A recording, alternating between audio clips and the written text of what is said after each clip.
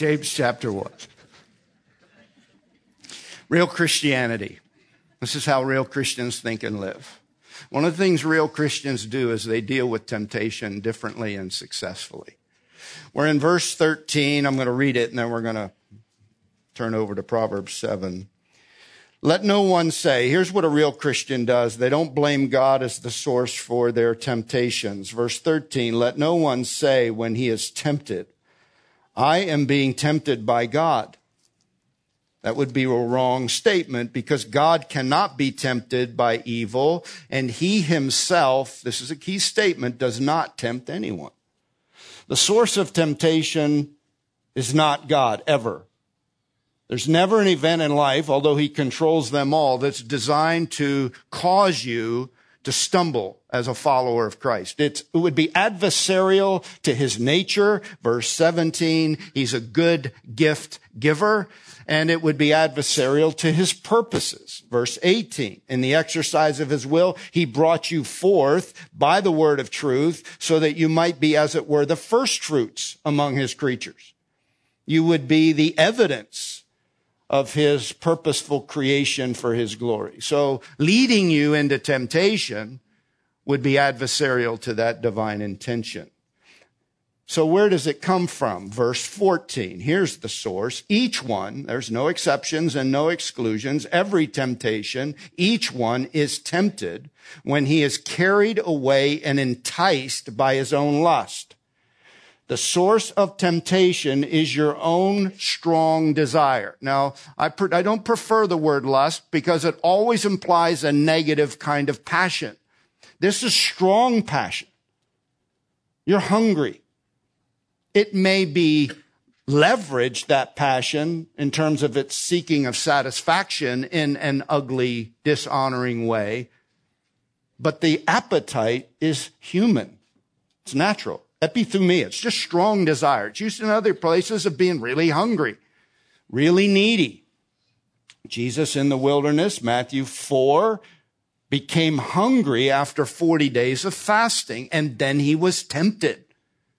The hunger in the heart, the hunger of the body, inward passion is the source, the first source potential for temptation. Everyone is tempted, originating source from his own desire. So the first thing you need to understand about temptation, and these are the steps, it starts with a desire, a hunger of the heart. Hungry heart, inward human hunger, driven for satisfaction. That's where it starts. And then the enemy and the cosmos, the system designed by the enemy, amplifies that hunger with options for solutions that are not God-honoring and are destructive, not constructive. That's how it works. So therefore, steps of temptation. Number one, you're drawn. After the desire emerges, you're drawn. See what it says, verse 14, you're drawn, you're carried away, that's drawn, taken in tow by your desires. You have an independent search for satisfaction because hungry people eat.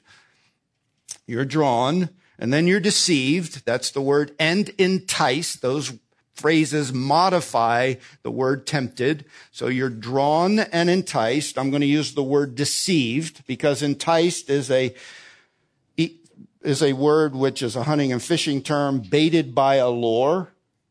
So there's a hook in it. It's not real food. It's artificial. It's a temptation. So you're drawn, you're deceived because of a desire. You're out searching. And then you make a decision. Verse 15, when lust, that's the desire, has conceived, it gives birth to sin. The desire and your will conceive. Two entities come together in a decision. I'm hungry. I'm cruising, seeking satisfaction. An option emerges, an enticement, a bait emerges, a hook covered by an option provided by the enemy or by the world in which I live, or it's my own self-deception. I'm going to find a solution, and I make a decision. The destructive option and my willful decision is the conception. Now, someone emailed me last week and said, So temptation isn't sin? No, it isn't sin. Hebrews chapter 4 says Jesus was tempted in all ways like we are, yet without what? Sin. Martin Luther used to say, you can't keep the birds of temptation from flying over your head, but you can keep them from building a nest there. Temptation is not sin. Inward hunger that causes you to seek satisfaction is not sin. The baited lure is not something that is sin. It's a destructive option.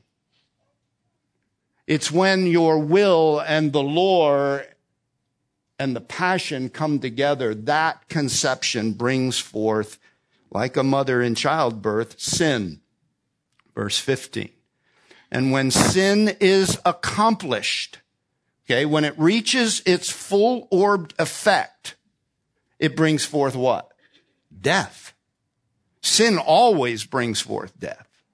So the steps of temptation, you have a desire, you're drawn, taken in tow by your desires, you're deceived, baited by a lure, there's a decision, conception, union of your desire and will, then there's disobedience, that's sin, self-satisfaction, not according to God's purposes and plan. Remember, God's always good, so if he says don't do it as a means of gratification, it's not good for you to do for his glory and for you. No temptation satisfied outside of the will of God has the promise of true satisfaction or lasting satisfaction. That's the lie. This bait, if I take it, will meet my need, when in fact, it will not meet my need. It will bring forth death. I'm hooked. That's the lie. And that's how temptation works. Verse 16, do not be deceived. It's not God, it comes from me. This option, enticing me, is no option. And if I take it by a decision of my will, no matter what the self-gratifying option is, if it's outside of the bounds of God's prescriptive will, yes, you should, Harry, or no, you shouldn't, it brings forth sin, and that's disobedience, and that brings forth death. How many times does that happen? Every time you disobey, sin brings forth death. Now, I'm not saying death in the grave. Some sin will kill you. But all sin is deadly spiritually. It separates you from God. And then all the cumulative effects of sin. That's the steps. So what's the strategy? First strategy I offered you last week was observation. If you're going to triumph over temptation, you've got to get your head up and your eyes open so that you can understand the wiles of the enemy and the deceptions of your own flesh. You look at flesh game films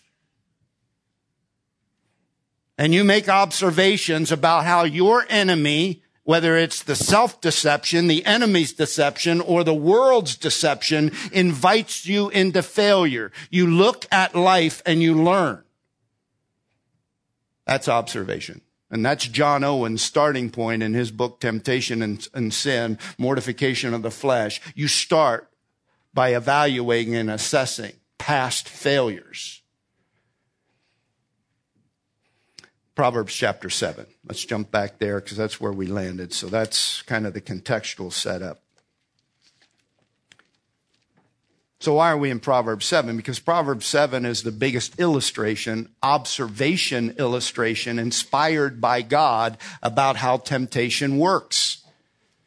It's a morality play. It's a father talking to a son. It's a dad saying to a son, hey, stay out of harm's way. This is the longest extended passage I know of in the Bible that results in a conception of sin which brings forth death. All of the James 1 components are housed in this illustration. We could all tell stories, but this is an inspired story. All sin brings forth death, and sin is the result of temptation, and temptation happens this way. Here's how to avoid it: by observing and understanding it. That's the force of this text. The first 5 verses, which we covered last week, involve the prevention of moral failure. How can I avoid this? That's the first 5 verses. I'm going to read them. We studied them. We're going to jump in then to the question precipitated by verse 5. My son, keep my words, which means store them like treasure, the next phrase, store my commandments in you, within you. Treasure my commandments within you. So that keep means store it, memorize it. Thy word have I hid in my heart, that. Verse 2, keep my commandments and live. Not just knowing it, it's doing it. And my teaching is the apple of your eye, a figure of speech to say, make it a precious priority around which your life revolves. Verse 3, bind them on your fingers, these words, these commandments coming from the word of God as a parent teaches children. Bind them on your fingers. Put them in a place where you're constantly seeing them, reviewing them. Write them on the tablet of your heart, unforgettably. Say to wisdom, verse 4, wisdom comes from the commandments and the truths. The same principle we saw in chapter 23. Truth gives birth to wisdom when truth is applied. Say to wisdom, you are my sister. Call understanding, again, which comes from the truth, your intimate friend. Build an intimate relationship with the words of God so that you can live in a way that honors God.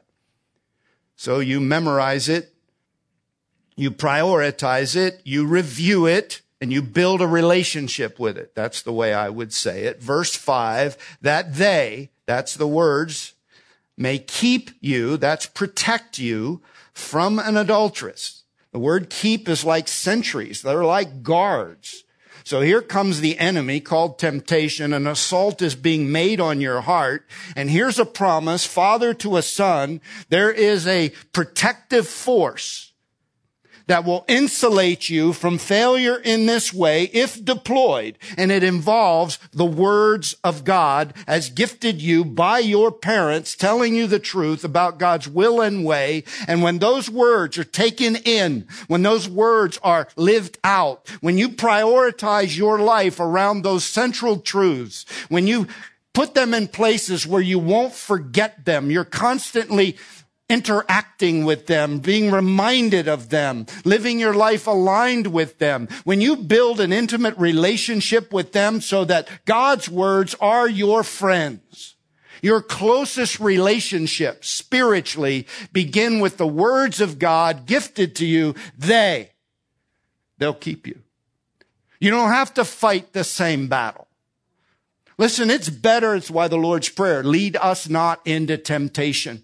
Keep me out of harm's way. This is a way. You pray and you let the word of God be the centerpiece of your life. And I ended last week by saying, in what ways does the word of God protect you? Because good people who do bad things, and this is another kind of axiomatic statement, no Christian, no good person intentionally destroys their life morally. Oh, I think I'll go sin today so I can fall into death and destruction. Who makes that decision? Not intentionally, but we end up there because some things happen to us. We don't apply the truths of wisdom supplied to us. One of those truths is the word of God will protect you from failures morally, spiritually, as it relates to the desires you have in your humanity. It'll protect you. An ounce of prevention worth a pound of cure. So in what way does the word of God help you? How does it protect you? What is the ingredient that it supplies? I'm going to give you 3. Number 1, the word of God warns you. It warns you. J.I. Packer, an educated, sensitive conscience is God's monitor. It alerts us to the moral quality of what we do or plan to do. The conscience forbids lawlessness and irresponsibility. It makes us feel guilt, shame, and fear of the future retribution that it tells us we deserve when we have allowed ourselves to defy its restraints. Satan's strategy is to corrupt, listen to this, desensitize and possibly kill our consciences. Listen, the gift you have is the law of God written in your heart that is designed to protect you. And when you amplify the law of God written in your heart, your conscience, with the truths of God's word, which mature your conscience, sensitizes your conscience, you have a great asset. It is a warning system so that when you're in harm's way, your conscience works because the word of God has strengthened the law of God written in your heart. Pull up, pull up, pull up. Don't go. Say no.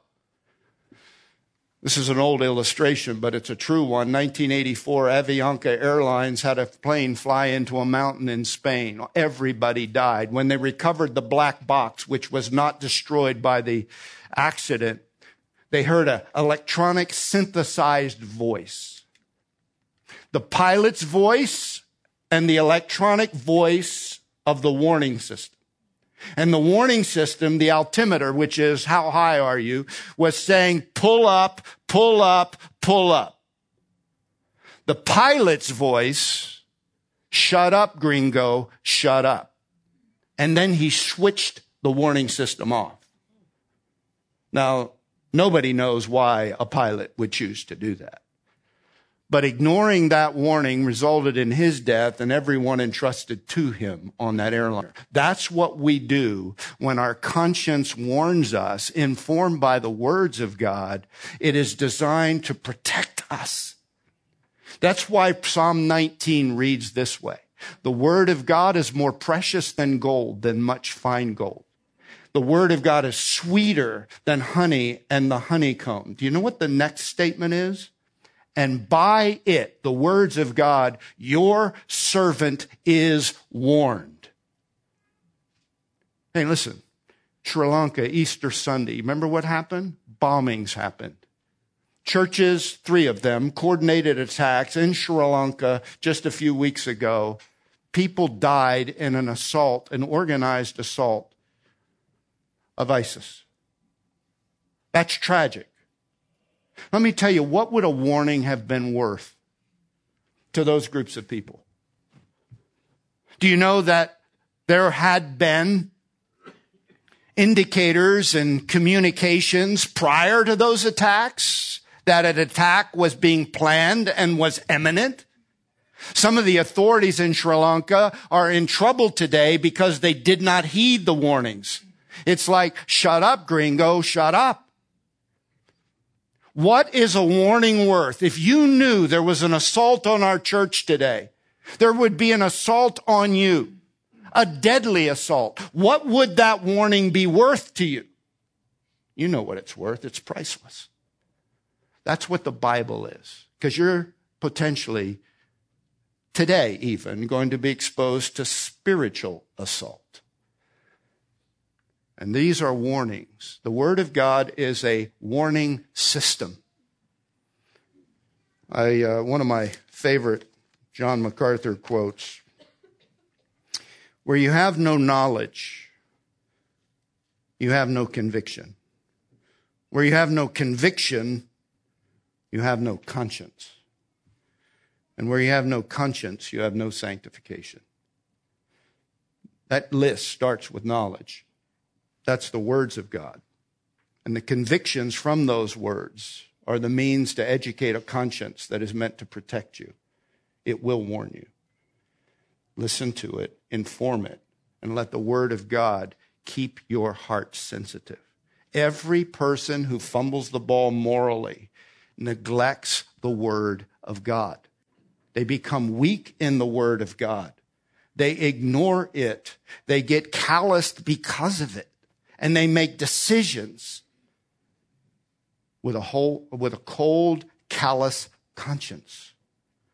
They ignore it, or they say, shut up to it, and it results in catastrophic loss. So you have a desire, out you go, hungry, an opportunity comes. You need a warning system. Listen, Satan is our enemy, is a deceiver. I can deceive myself but he is an ancient deceiver. He is called the deceiver. He is called Apollyon, your enemy and destroyer. And everything he promotes, whether it was Jesus in the wilderness or Jesus in the garden, is designed to woo you away from something that honors God and destroys your soul. Listen to your conscience informed by the word of God. If that makes sense, will you say amen? That's why good people do bad things. They neglect the word of God, which is designed to warn you when you are threatened by the assault of the liar and the deceptions of your flesh. There's a second thing the Bible does. It satisfies. It doesn't just warn, it satisfies. Thy word have I hid in my heart that I might not sin against God. God's word is not only a protector, it's a soul satisfier. This is Psalm 63. My soul, David said, is satisfied as with the richest of food when I meditate on thee, O God, in the night watches. The word of God is a soul satisfier. I've desired your word more than my necessary food, is what Job said. When you feast on the word of God, you get real soul food. And temptation is the product of what? Unmet desire. I've said this, I'm going to keep saying this. Hungry people eat. It is not that you won't satisfy that desire. You will. You either quench it the right way, satisfy it the right way, or you satisfy it the wrong way to your own destruction. Turn over to Proverbs chapter 27. Well, before you do that, go back with me to Hebrews chapter 11, or 12 rather. I'll get us there. Now listen, I never get to teach this in 3 Sundays, so you're getting the extra deluxe long-range edition. So forgive me if I'm digging a little deeper today, but the person who's speaking to you today is absolutely convinced it's the greatest battle of your life. It's the greatest battle of your life and the people you care about, and that is moral integrity. Most of us are going to fumble.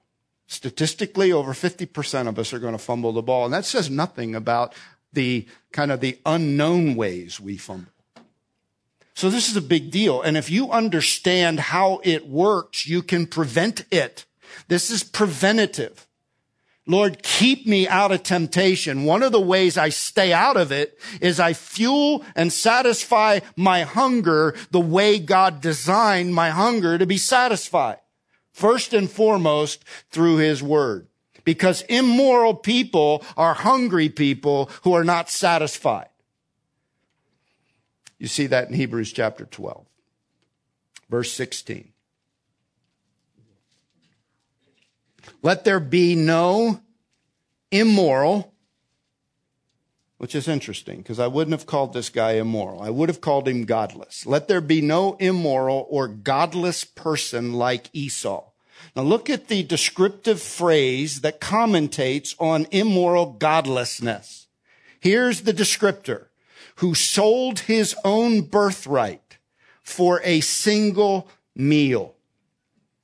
Verse 17, for you know that even afterwards, when he desired to inherit the blessing which went with the birthright, he was rejected, for he found no place for repentance, though he sought for it with tears. So here's the subject. Turn back to Genesis 25, and I'm going to show you Esau. Godless, immoral Esau. What was his problem? Sold something super valuable, his birthright, his possession, all of the privileges and blessing attached to his identity as the elder son.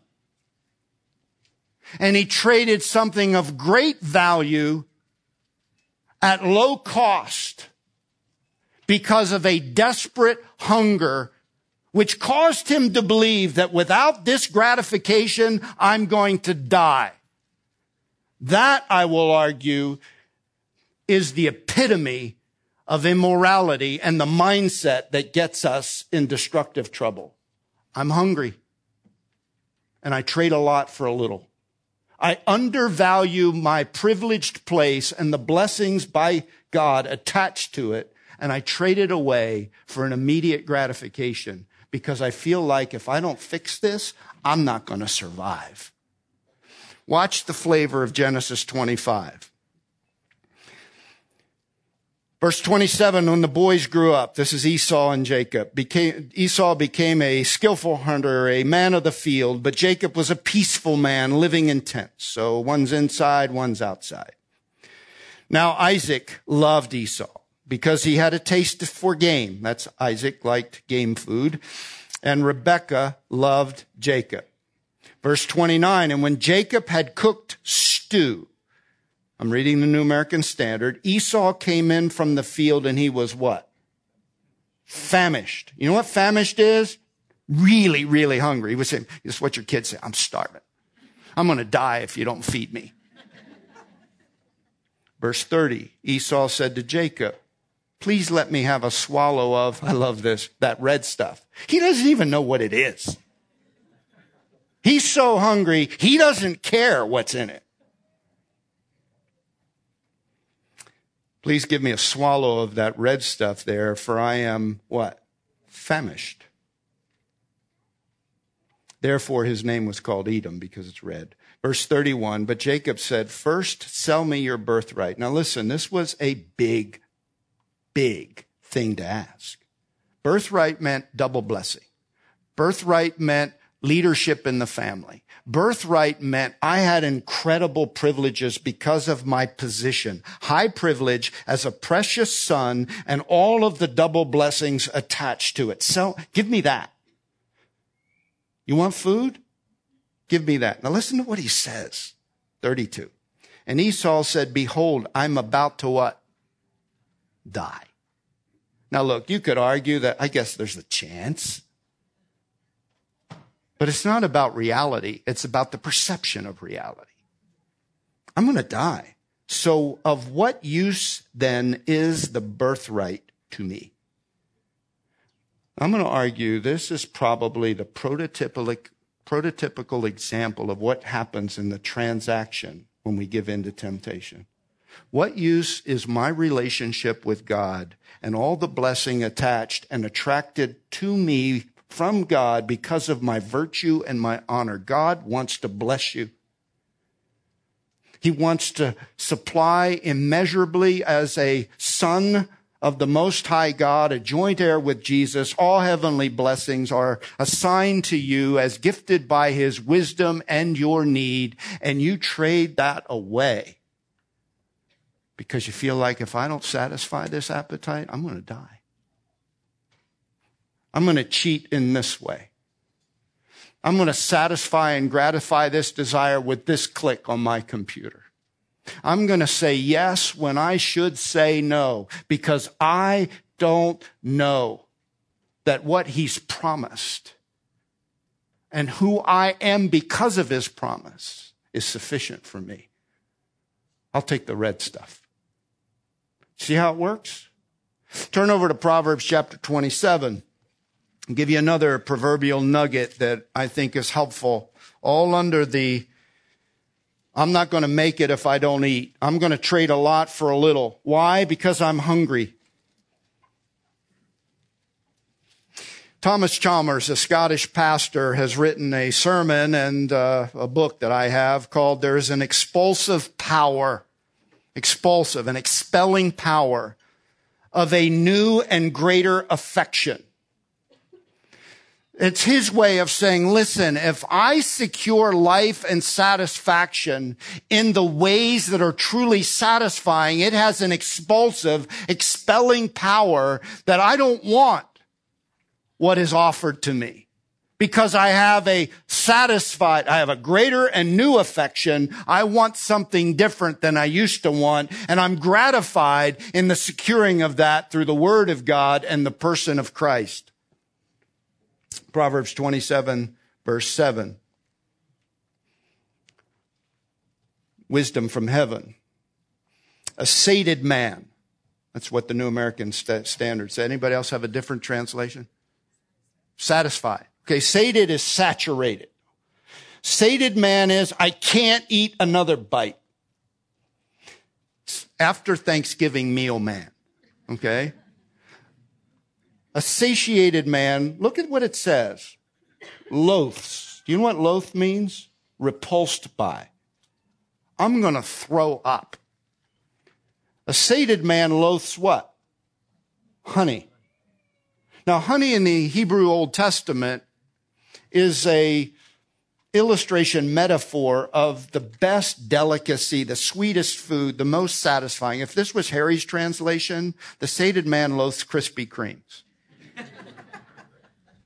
which is my favorite food group. I think I've told you that. When I retired from my church in Alabama, they held a reception. They had 45 dozen Krispy Kremes from down the street. They had a pyramid in the middle of the room, all the way to the ceiling. The ceiling was this tall, table all the way to the top, glazed donuts. It was the perfect kind of reception. What would it take for me to find a Krispy Kreme loathsome? Because I'm already full. I'm so full that even the sweetest satisfaction, normatively to me, is loathsome to me. It's when they bring out the pecan pie too early after Thanksgiving meal, or pumpkin, or whatever your family does by way of tradition. I can't eat it. If I eat that, I'll throw up. The sated man loathes something normatively gratifying.